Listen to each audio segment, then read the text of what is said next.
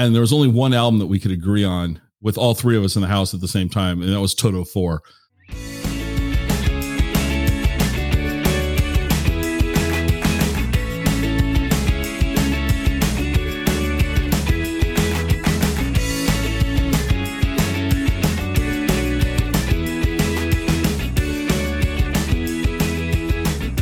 Welcome to the Exploring Washington State podcast. Here's your host, Scott Cowan. My guests today are Terry and Mark from Sweet Thang and the Stumblers, and you guys have to explain that name to everybody. So welcome. They were also, everyone's going to be listening to this. They were told they had to be funny, so we're going to have expectations. Oh boy. I'm throwing you under the bus. I'm already Terry and Mark, how did you guys get started with this band? I know there's a bunch of history, and I'll shut up now. Oh, you want to take that? Or do you want me to take you start at the beginning and I'll pick it up because I wasn't there at the beginning. Okay, so, let's see. Troy, I don't know if lots of people know who Troy Moss is. He's a guitarist that's played in many bands. And I went to high school with him and grew up watching the Moss Brothers band. And after high school, we got together, got married, and we started writing songs together. And we actually danced to one of the songs that we wrote together for our wedding. It was recorded on a 4-track. So back then in our little studio house, we recorded our wedding song. And so I've always, written in the background of his bands and stuff and helped him with lyrics and helped stuff. And he one day came up to me and said, so I'm getting that, and this was later on in life, unfortunately, not earlier, but we can always start at any time. But right. He said, I'm getting the feeling that maybe you want to be in a band with me. And I was like, well, yeah, you dummy, come on. How many clues do you need? Come on, I laid out some breadcrumbs. Give me a break, right? So he said, let's do it. And so, of course, we snagged our really close friends, Phil Suggs, Kevin Dell into it, and we're like sitting there thinking, well, we got 4 of us now, but let's go watch. We happened to watch the Twang Junkies and we're like, we really like Mark. We really need Mark in our band, and so I'm not quite sure how we got you convinced to join our band, but I think what we did was we said, hey, why don't you come sit in with us and see how things go? I got called in for that first studio recording. Okay, there we go. Okay. Troy called me, so we've been doing studio work. How long has this band been together? 2.5 years. 2.5 years. Okay. And so how I heard about you was bass player out of Seattle, Steve Alamant. Shared a video of yours on his Facebook page, and it happened to pop up on my wall, and I happened to click play, and I watched it, and I was like, this is really cool. I had no expectations, right? I didn't know what I was about to hear. And I was really thinking, this is really, really cool. I was really impressed. So I ended up, or dare I say, stumbled across your website and started checking out other things. And then I reached out to Troy, and then one thing led to another. And now the three of us are sitting here talking. So how would you describe the band? Because if I try to do it, no one will ever listen to you. So this is your chance to how would you describe the band artistically? Oh boy. You want me to handle that? Well, you can start it and then I'll finish it. Okay. You go right ahead. Every musician that's in the band, without exception, has been second fiddle for really, really good bands for most of our entire working life. Steve Alamant is a perfect example. Steve calls me up, I lay down steel tracks for Steve. Okay, so that's how this goes. When we actually formed the band, we sat down and we had a chat about it.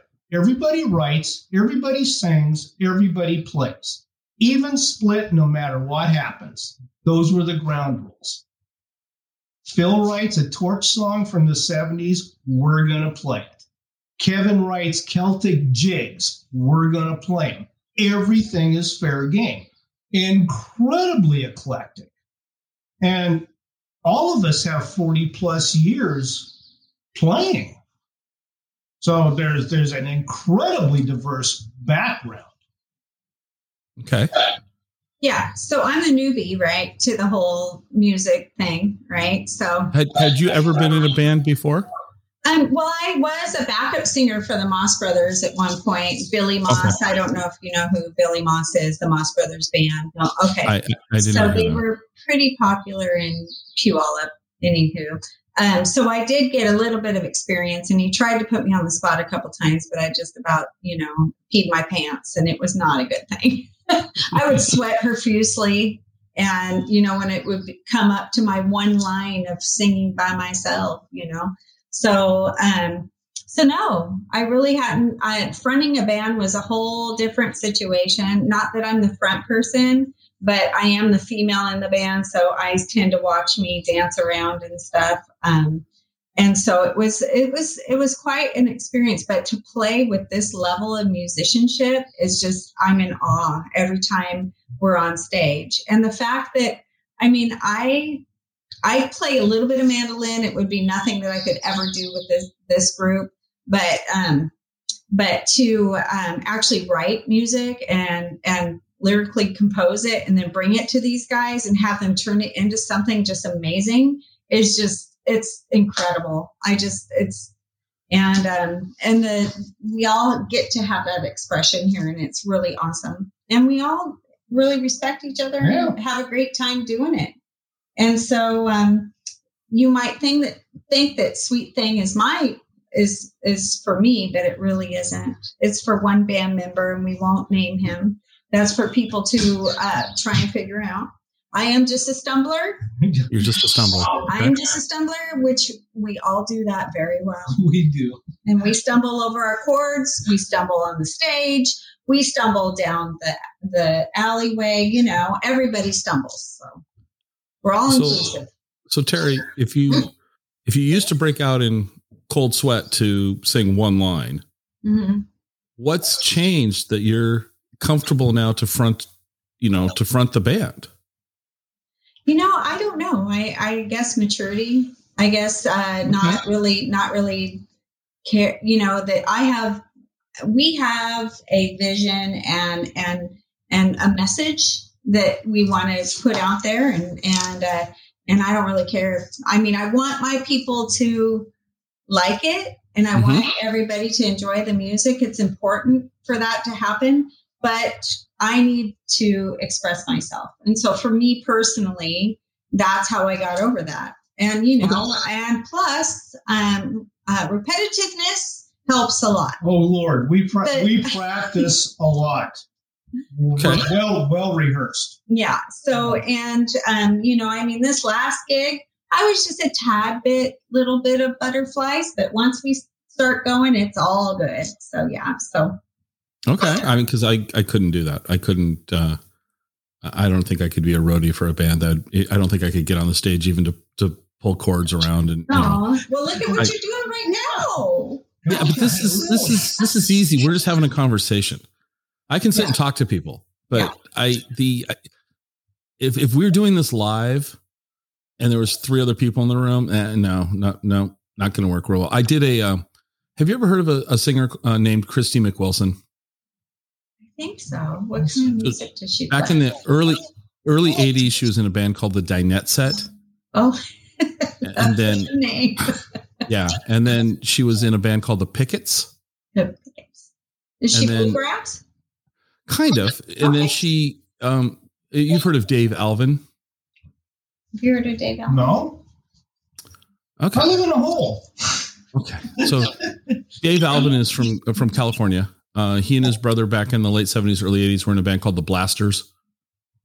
And then he briefly played in the band X out of Los Angeles.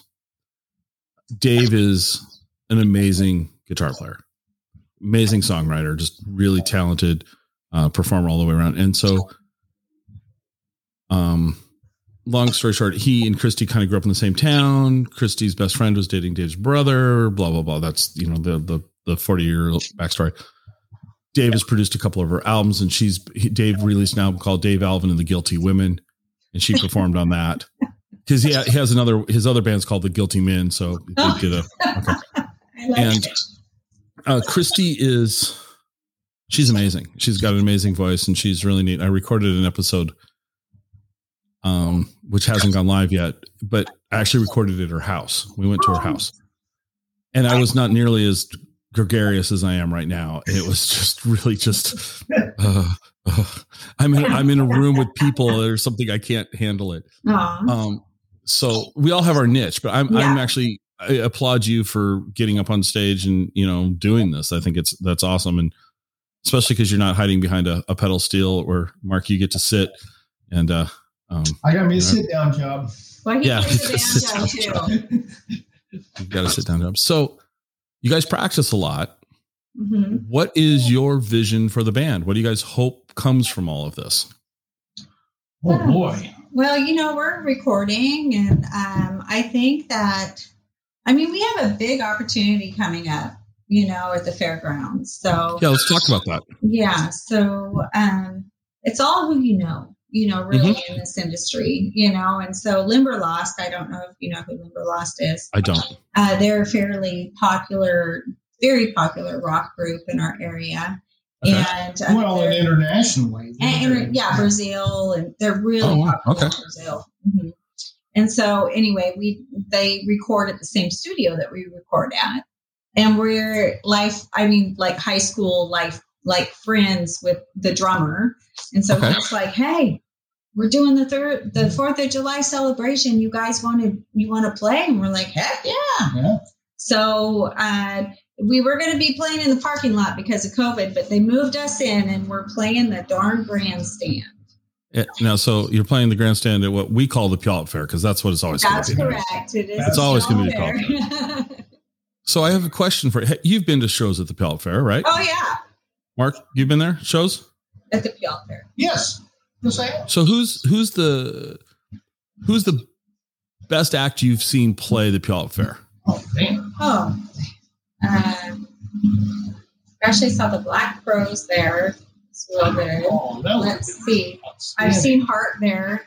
Okay. I've seen Bonnie Raitt. Oh, Bonnie Raitt. Oh, okay. I just love Bonnie Raitt.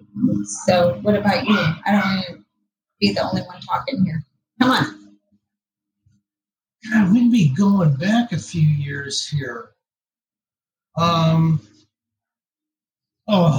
now the name escapes me. It's right here. That's okay. I'll think of it in a minute. Okay. Senior moment. Yeah, no kidding.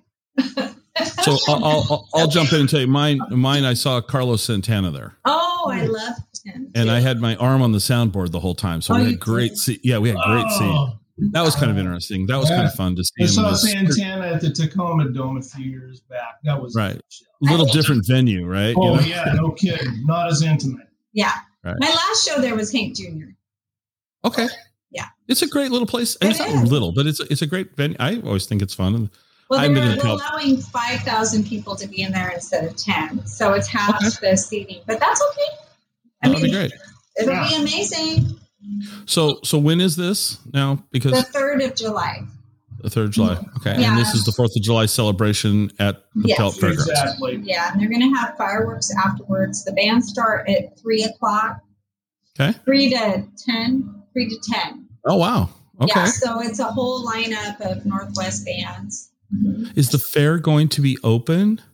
They're going to have... there's going to be vendors, and they're going to have the beer garden, food trucks, and stuff like that. So all the essentials. Farmers market's going to run simultaneously there. Okay. Yeah. So as far as the fair and the rides and that stuff, not as far as we know. Yeah, they're not going to have rides. No, that's okay. I mean, let's be honest. The rides are anticlimactic, if you will. Well, they're for kids. Right. I can't ride them anymore. They make me sick to my stomach. I'd like to go back to your question. It was about where the band's going.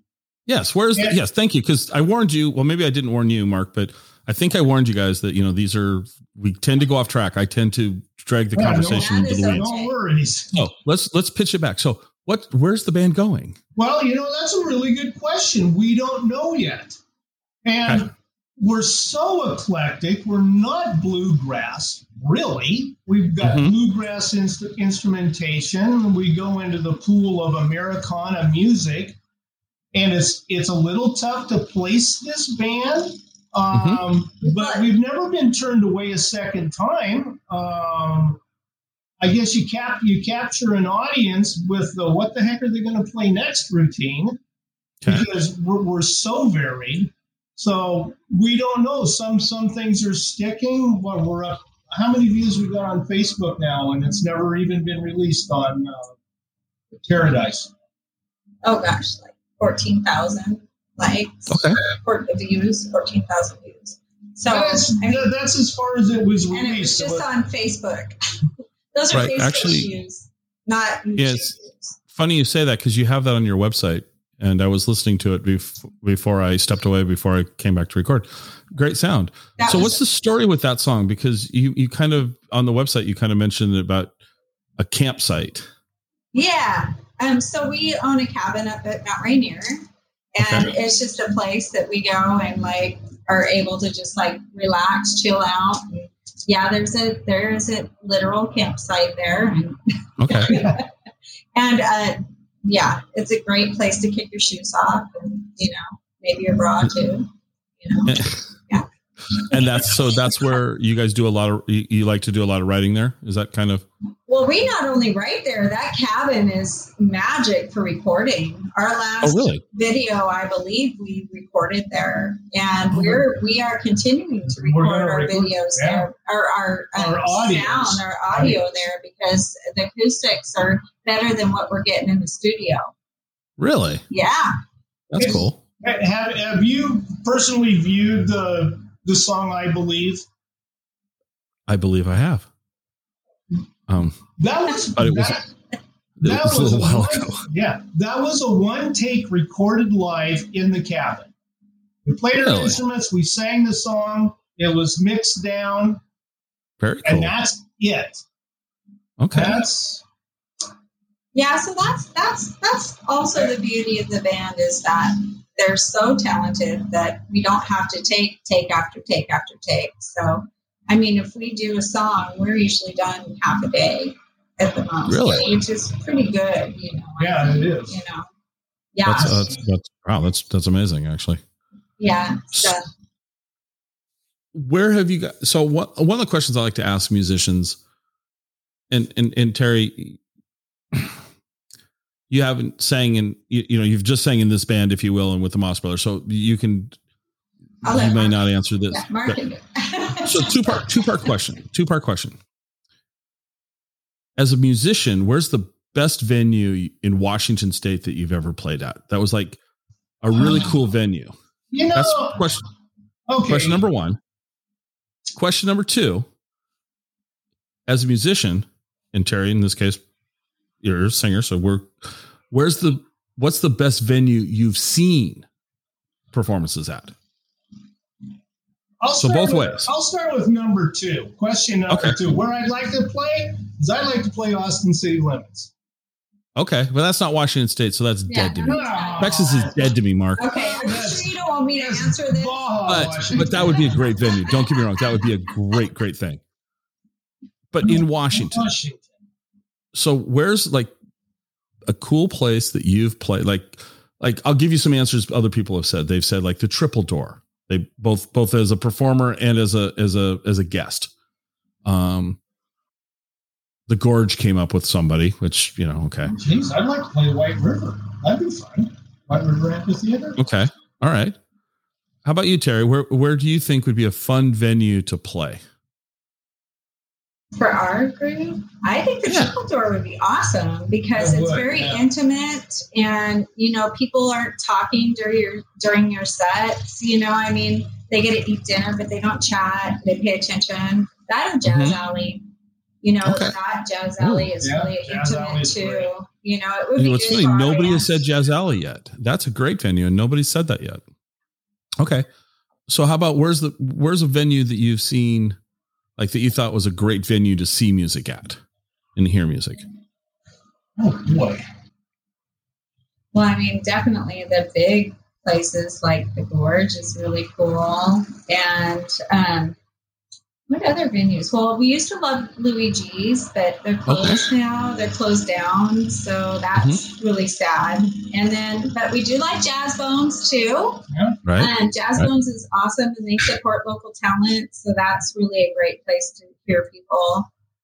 Place that I used to play at and go listen to music, you would know, was the Ranch out in Ellensburg. Oh my gosh.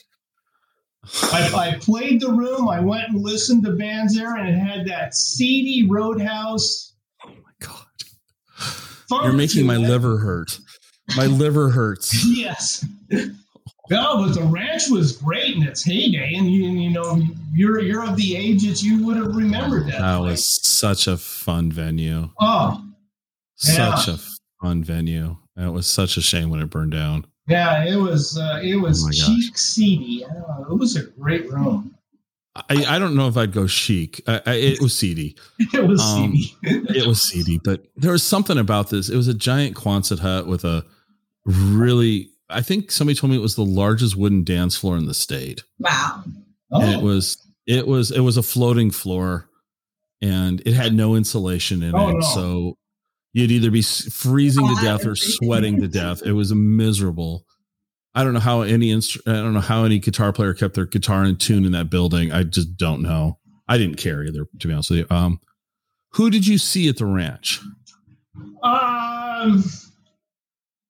Oh, geez. A lot of Seattle bands came through during the day. In fact, I saw Wansley play there with one of the groups that he was involved in back in his college days. That would probably have been Boys Will Be Boys. Boys Will Be Boys. That would have been... Mm-hmm. He probably was opening up for the Range Hoods. Bingo. Yeah. The Range Hoods. I remember them come through. And I'm trying to think of this folk band that had the horn sections. And for the life of me, I can't... They came through from Seattle. Oh, then they were just killer. That's interesting. I missed that. I see. Who did I see there? Probably the most nationally known act for one song. He had one hit, but Tommy Two Tone. Which that stupid song, the minute you can't get that out of your head. So Pat Boyle played there, right? In the Blue Baboons, right? They came over from Tacoma. That was quite entertaining. That was Terry. Did you ever see the Blue Baboons? I did. I saw them in Tacoma and University Place, UP at the Huntsman. That, or there was another place that they used to play that a lot of bands came through. They used to play at the ship. I used to see them at the Shipwreck. So the Shipwreck was one. Yeah. That was. That was. The interesting times of life. Interesting. Those were fun days. Yeah, fun days. Right. I think for me, go ahead, Mark. Oh, speaking of Pat Boyle, my hat's off to Pat Boyle and the Twang Junkies. Because that is the group that really launched my play. If you know Pat, if you've ever seen him play, he will absolutely bury you with his guitar playing if you do not stand your ground. Okay. And he was the guy that taught me on pedal steel to stand up for myself and carve out my niche on stage. And I owe him a huge debt of gratitude for just being a butt and just, you okay? Sorry, I had to mute myself there. He pushed you a little bit, right? Oh, he pushed. Yeah, big time. Well, sometimes we need to be pushed. I know that Troy pushes me. He's an incredibly powerful guitar player. Yes. Yeah. Have either of you? I haven't been there yet. Have either of you seen or gone to the Elks Lodge in Tacoma now that it's McMinimans? Oh yeah. Yeah. I haven't been there yet, so I haven't seen the renovation. From a music standpoint, does that look like a promising room to play? It does. Yes. Yeah, it does. Yeah, I didn't even think about that. That would be a good place to play at too. We need to get in there. We can get in there. Sure. So, Mark, the one place that you played with the Twang Junkies, not to hijack this episode and talk about the Twang Junkies, but the one place I never understood how anybody could play there comfortably is the spar. Because you get like 10 square feet to set up an entire band. Yeah. I don't know. It's, it's fun place, but you're like shoved in the corner. That's it. And we just do it. And I got to tell you, every time we've played that room, it's been packed clear out to the door. Every time. I mean, they're way over the recommended capacity of that room when we've played it. It's been insane. Just wait till you see where we're playing at tomorrow. No, it can't be that small. Oh, honey, no, the stage is really tiny. Yeah, but we make it work because we just do that. Well, Terry, you've been to the Spar, right? You've seen bands. Yeah. I mean, it's very intimate. If you're like, you sit right up in their guitar. Right. Or the Valley. The Valley. Oh, yeah. Played the Valley a number of times. That's, and depending on how close you get to the stage there too. Yeah. Well, we've lost a couple of venues that were good, for bands, but we're going to come back, I think, Well, I saw something, the Swiss is shut down. And that was right. The Swiss shut down. But I saw something online, so it must be true. It looks like Jazz Bones is starting to fire back up again. And they're having something in June or something like that. So it looks like Troy's they're part going of that. Okay. It's a songwriters that's right. Yes. event. Songwriters event. Yeah, Jessica Lynn, Ray Hayden, and then who else? Scott I can't remember. Another guy. So the usual suspects, if you will. Troy too. Okay. Yeah. Yeah. So that's great that Jazz Bones is opening back up again. It's very exciting. Mm-hmm. Yeah. So, see, we hijacked this. Now let's go back to the band. So you all are writing songs. Yes. And it literally is a democracy. So if you bring a song, the band's going to play it. Pretty much. It can't be that so easy. What happens is you bring a song in and then the band stumbleizes it, is what we call it. Stumbleizes it. Yeah, we stumbleize each other's songs. So you might bring a song in and it gets moved around a bit, but then it turns into this fabulous production after everybody's done with it. So, it's truly just a beautiful collaboration. And, really, I mean, I've heard all these stories and horror stories about being in bands and all these ego and stuff. And really, these guys, we all just want each other to do well and just enjoy ourselves, I mean, if we're not having fun, we're not doing it, period. We're not having fun, we're not doing it. And that's the general philosophy. Yeah, it's not that every song makes it. Don't get that idea. Yeah. Okay. Some of them just don't have legs and they just don't go. Yeah, and they just fizzle out. They just fizzle. Okay. And there's no hard feelings. I mean, that's just kind of the way it is. No, but most of the time. Real quick story. The song Gypsy Dance. Okay. Yeah. Go ahead. So Troy and we walked upstairs and we heard this like pedal steel thing going on. And I'm like, oh my God, what is that? He's writing something. And like, we're up there and I'm like, we need to do something with that. And we're like, Mark, what are you doing? And he's like, what do you mean? He goes, this is my exercise. I exercise. This is what I do. Exercise. I'm like, no, that is a song. We are going to write a song around that. And so that's what we did. Yeah. It was a very rapid Mozartian minuet. It just blazed along in 3/4 time, and we slowed it down and moved it to 4/4 time. And Terry wrote lyrics for it, and off we went.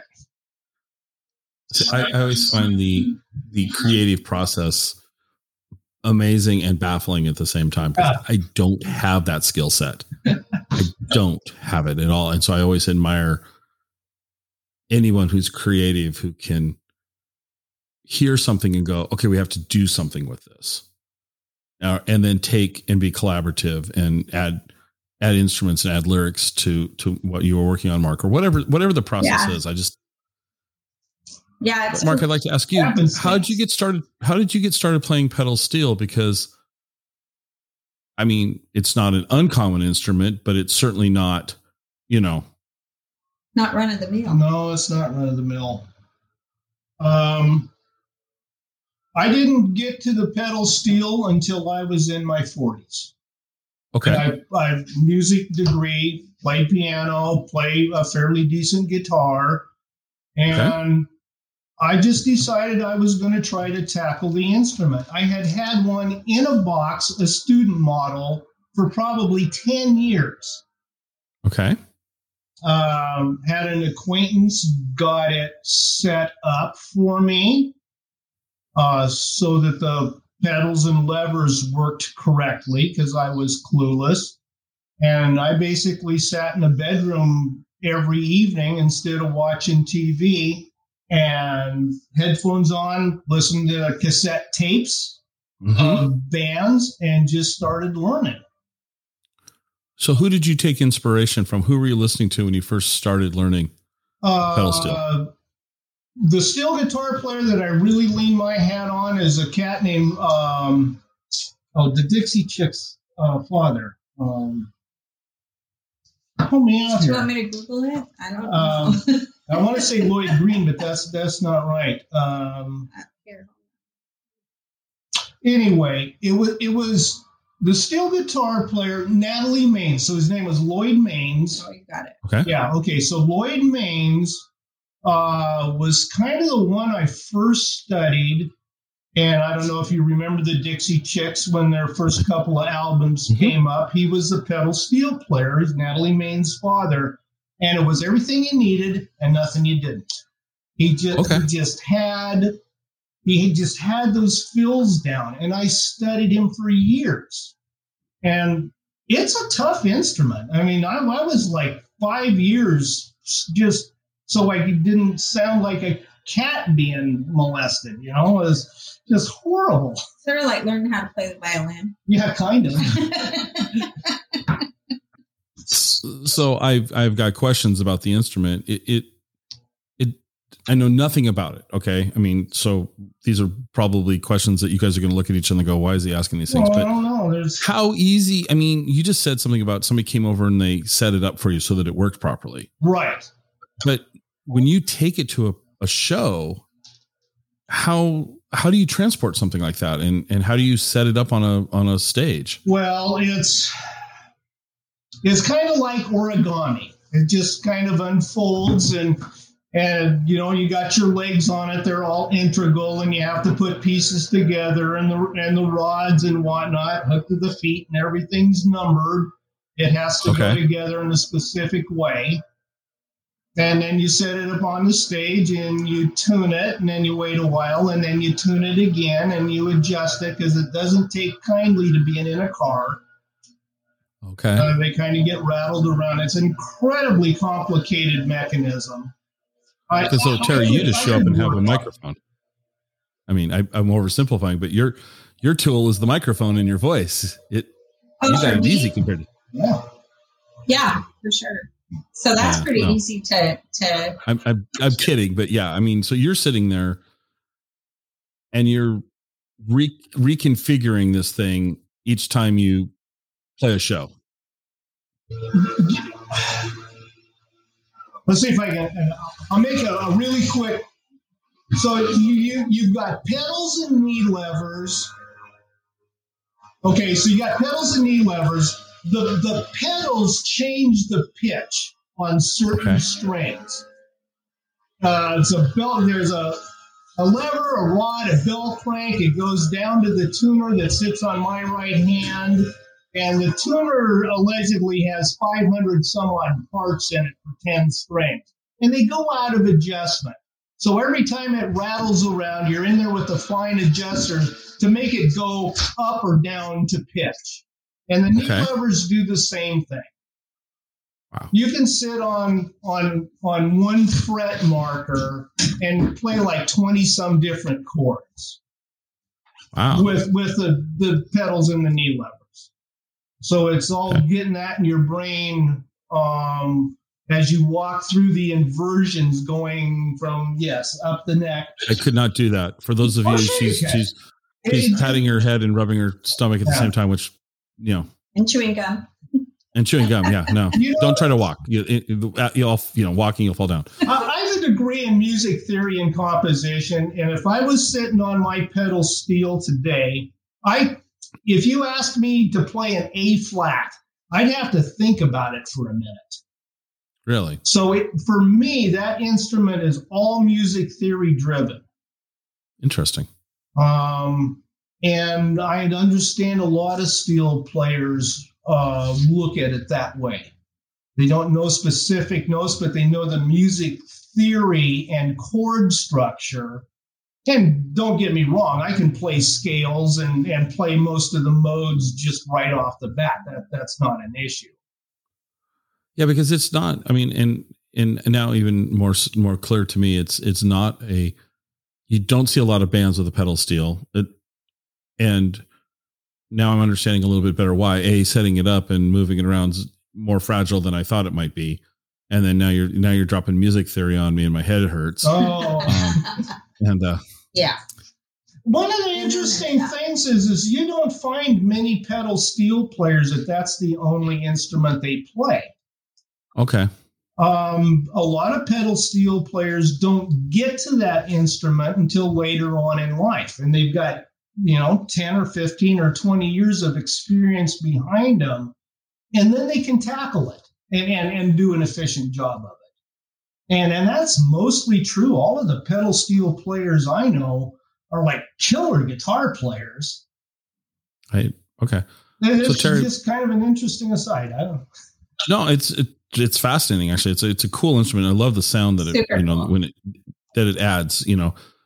To music. But so Terry, you mentioned you played mandolin a little bit. Yeah.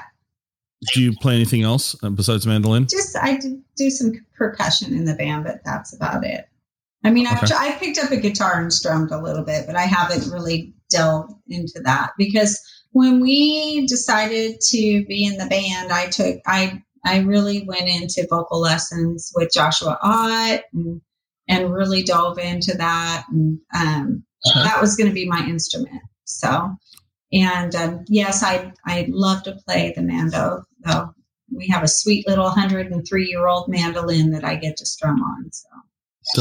Isn't that like violating workers' laws? Somebody 103 have to go to work.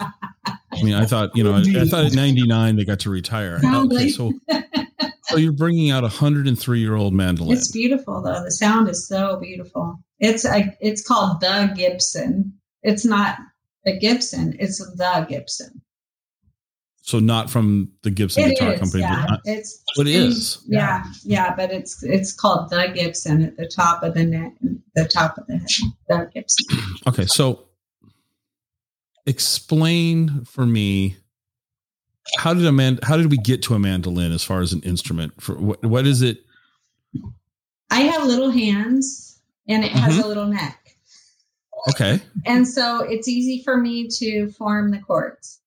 Right. If you put me on a guitar, it's you have to learn how to do all this. And I just don't have the time to spread my fingers that far and try and learn something.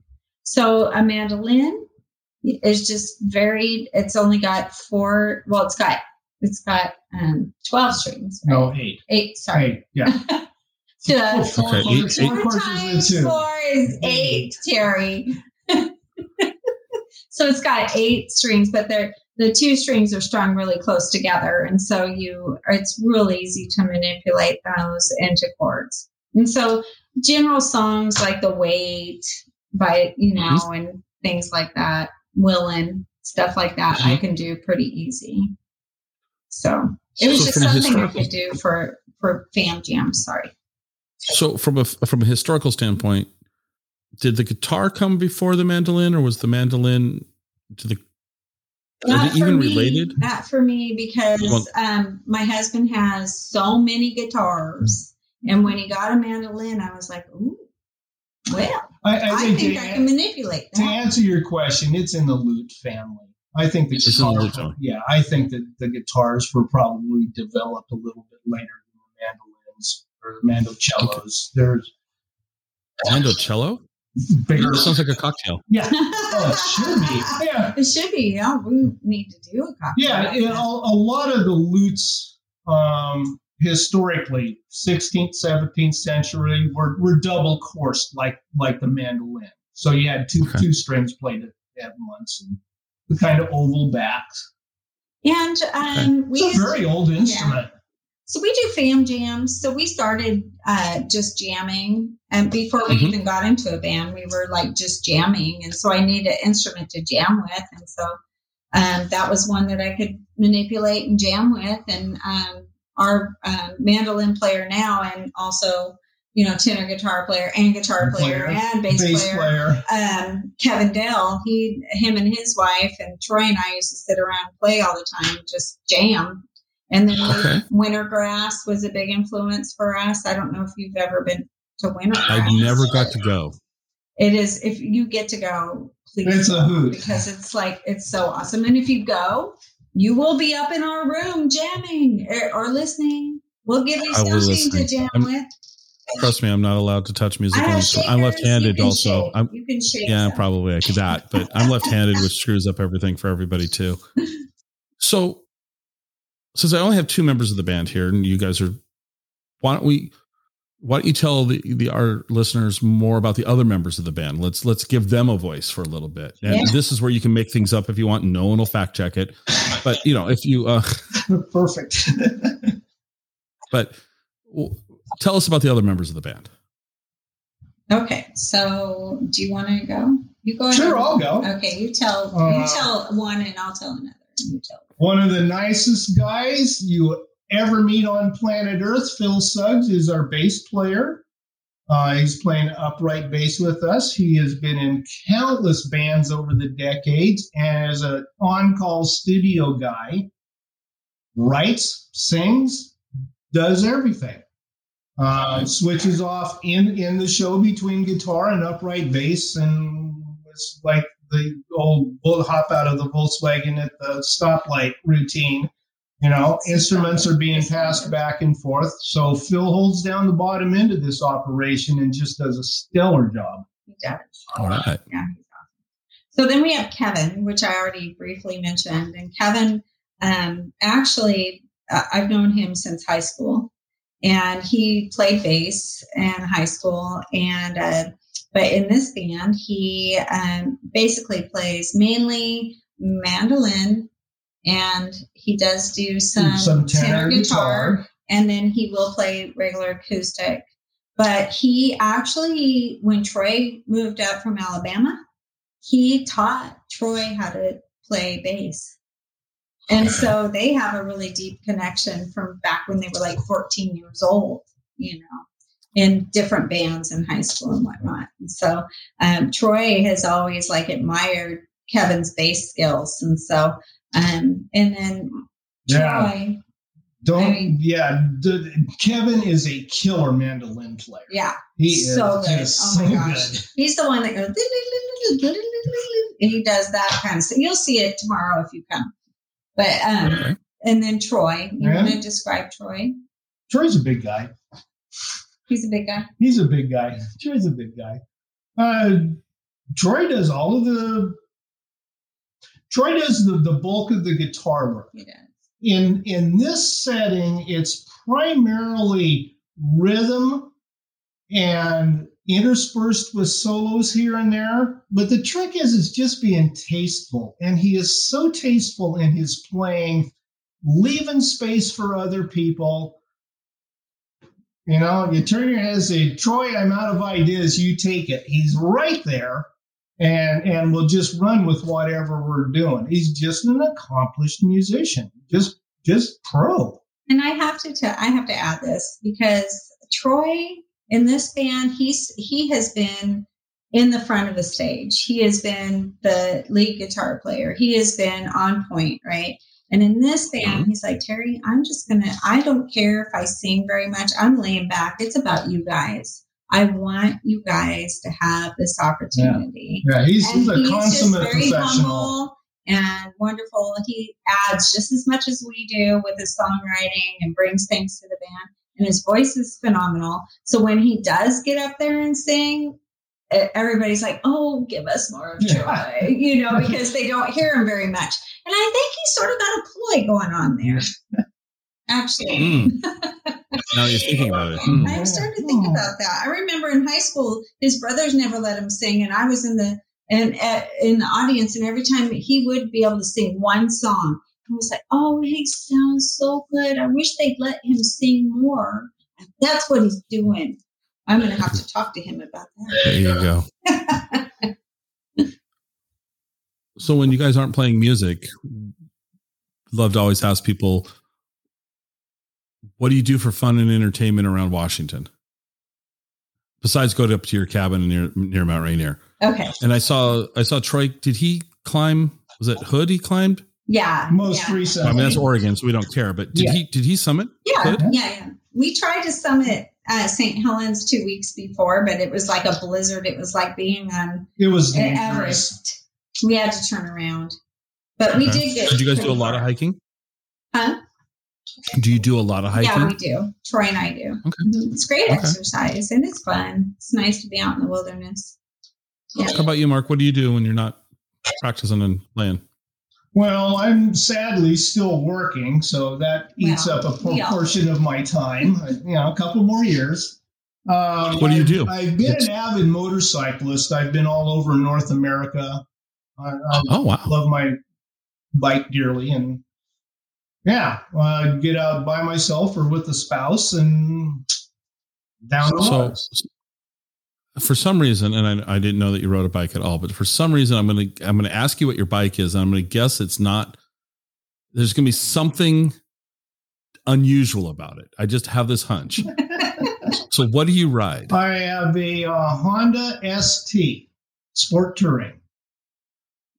Do they come in like red? They came in red and black. I have a black one. I think a former coworker of mine had a red one. And very unusual. The fact that I can pull that out of my brain is pretty surprising. Yeah, VV4 longitudinal. Okay. Drive shaft, and it's an asphalt eating machine. All right. So are either of you coffee fans? Because that's important to me. Yes. Okay. So where's a good place to go get a cup of coffee in your parts of the world? Anthem. Okay. Yeah. Have you been to Anthem? I've been to Anthem. Yeah. I think Anthem is good. Where else? Gosh, up here he's in Fox Island. Yeah, I'm on the sticks. My kitchen is a good place to go. You're welcome to come up for coffee anytime. I always ask everybody for coffee. It's kind of my weakness, if you will. Cutters in Gig Harbor, Cutters Point is a good joint. Yeah. I like their coffee. Okay. And and I feel sorry that you live in Fox Island. I just got to say, it's terrible for you, I'm sure. I had to chase a deer off the porch today. Aww. This afternoon, left the gate open, deer on the porch. So at our house, we're up we're at the base of the canyon here. Okay. And there's a deer preserve up the hill. Aww. So during winter, it's not uncommon for us to have 3 dozen deer in our backyard. Right. Oh, that's so I mean, it's just like, they come. So we have a daylight rambler, and so the lower level where my mom lives, they come to the sliding glass door and stand there until she feeds them. Uh-huh. They literally are like, they're pets. Yeah. It's kind of weird. The fact that you have them this late, though, is a little surprising. Because ours are gone. I mean, they've. Oh no, these are residents. Yeah, we've got the fact the deer that was on the porch today is a doe that is so pregnant. We expect to see the fawn any day now, and they'll probably just have it in the yard. Right. Oh, that's kind of cool, though. That's cool. So, God, she's big. Oh, man. Where can people find more about the band? Let's drive them someplace that they can go and listen to you. Where can they find your music? Where can they find about where you're playing? Go ahead and tell us all of that. I really feel that the best resource is Facebook at this point. I mean, that's really where we all sort of congregate. And we do have a website, but it hasn't been kept up to date, which I am going to get my little website taker care of. Hasn't been doing it. So Well, I will say this: it's a beautiful website. Thank you. No, it looks great. So if you wouldn't have said it wasn't taken care of, I don't think anybody would have. Yeah, we just need to get the updates for where we're playing our shows at on there. So right. that's the biggest thing. But so Facebook is the best place to check us out. Mm-hmm. And how about, is any of your music available like on Spotify or Pandora? This is all going to be taken care of this year. We have so much recorded and mixed and ready to be mastered. COVID just goofed everything up. It just really kind of knocked the legs out from under us. So I expect to see all of those platforms this year. What do we got? 7, 8 recorded and mastered already? Got 8 recorded and mastered. So we're going to get a CD out too, which, not everybody wants a CD anymore, but if you have a radio show, like we were in Walla Walla, and the radio gal from Whitman who runs the radio station over there said, "Hey, do you have a CD?" And we're like, "No." But we need to do that. We need to get some metal and get our stuff out on Spotify too. So, and especially before the 3rd of July. So we're tasking ourselves to get this taken care of. We recorded like crazy this past year. Yeah. We've got a lot of stuff in the can. Yeah. Where else will you guys be performing? I mean, are you starting to book shows out? I mean, I hate to say COVID. I mean, it's just we're all so tired of saying that word, but we're all starting to get out a little bit. We're pushing the rocks away from the front of our caves and we're journeying out a little bit fearfully. But are you starting to book shows for summer? Well, we have a contract with the 3rd of July. Yeah, the 3rd of July. So we really can't talk about any shows until we do that. We have Cockerels tomorrow, which is within our timeline of being okay to do that. But since we do have that contract, we can't talk about it. But yes, we are booking shows. Okay, cool. Yep. Well, I will make sure when we do the show notes, we'll put the links down there to your Facebook. Is the Facebook page public? Yeah. Okay. Well, sometimes people hide them. We never know. No, we want it to be public. Okay. And we'll show it. So I will. Is there anything else that what didn't I ask you that you want to talk about? Oh gosh. Well, let's see. Our genre of music is called gypsy grass. How about that? So that's what we're going to call it, gypsy grass. So why are you calling it gypsy grass? Because it's sort of gypsy. You're channeling Stevie Nicks. Yeah, a little bit Stevie Nicks, and then the grass. The instrumentation. Okay. And it's a little bit indie too. Indie, I guess we should probably do. Well, we just like gypsy grass. I just think. Okay, it's a catchy title. I like that. Yeah. How about you, Mark? What didn't we ask you that you want to get out? Gracious. I know you're on the spot. I'm on the spot.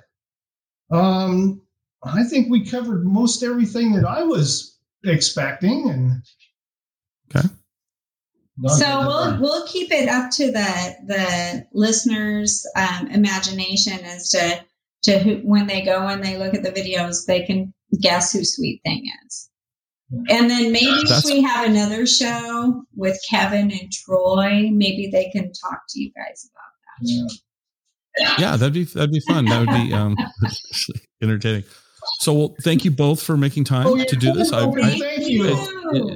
It's kind of interesting. I'm finding it fascinating how everybody's circles are overlapping, and we know people from, Mark, you bring up the ranch. I mean, that was I could do a whole show on the ranch. Talk to another Central alum. Yeah, well, I didn't graduate. My freshman year was the best 6 years of my life. Were you down in Bardo, if I may ask? No, I was not. When I was in the dorms, I was up in Alfred, Montgomery, Almonte, up near Student Village. And then as soon as I could get off campus, I moved off campus. The fact that you think I might have been at Bardo does hurt deeply, that you think I might have been one of those guys. At least you didn't say Beck. That would have been even worse. But I will tell you, so you were there in 1980, right? I believe I started in, been fall of 80, and I had a long and storied career there. It took me a long time to get through.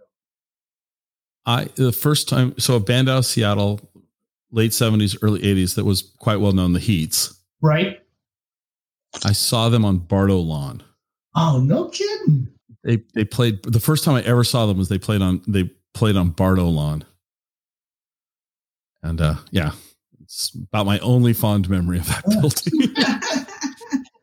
The rest of my memories are not particularly pleasant. There were a few music types that inhabited Bardo. I was in the building a few times. Yeah. Right. You know, Mike was living in Sue Lombard. That's when I met Mike. He was down at Sue Lombard. So anyway, enough of Central reminiscing. We could do that'd be kind of fun, is to get a bunch of alumni, people on this podcast from Central. Yeah, that would be fun for you guys. That'd be lots of fun for you. That would, yeah. Because there's a whole bunch of, there are. It's funny. So, anyway, both thank you. Appreciate it. Thank you. And I look forward to chatting with you soon. Yeah. We will. And there's going to be a wood-fired pizza truck there for food tomorrow. If y'all are interested in that. Okay. Yeah, that'll be fun. I look forward to that. Yay.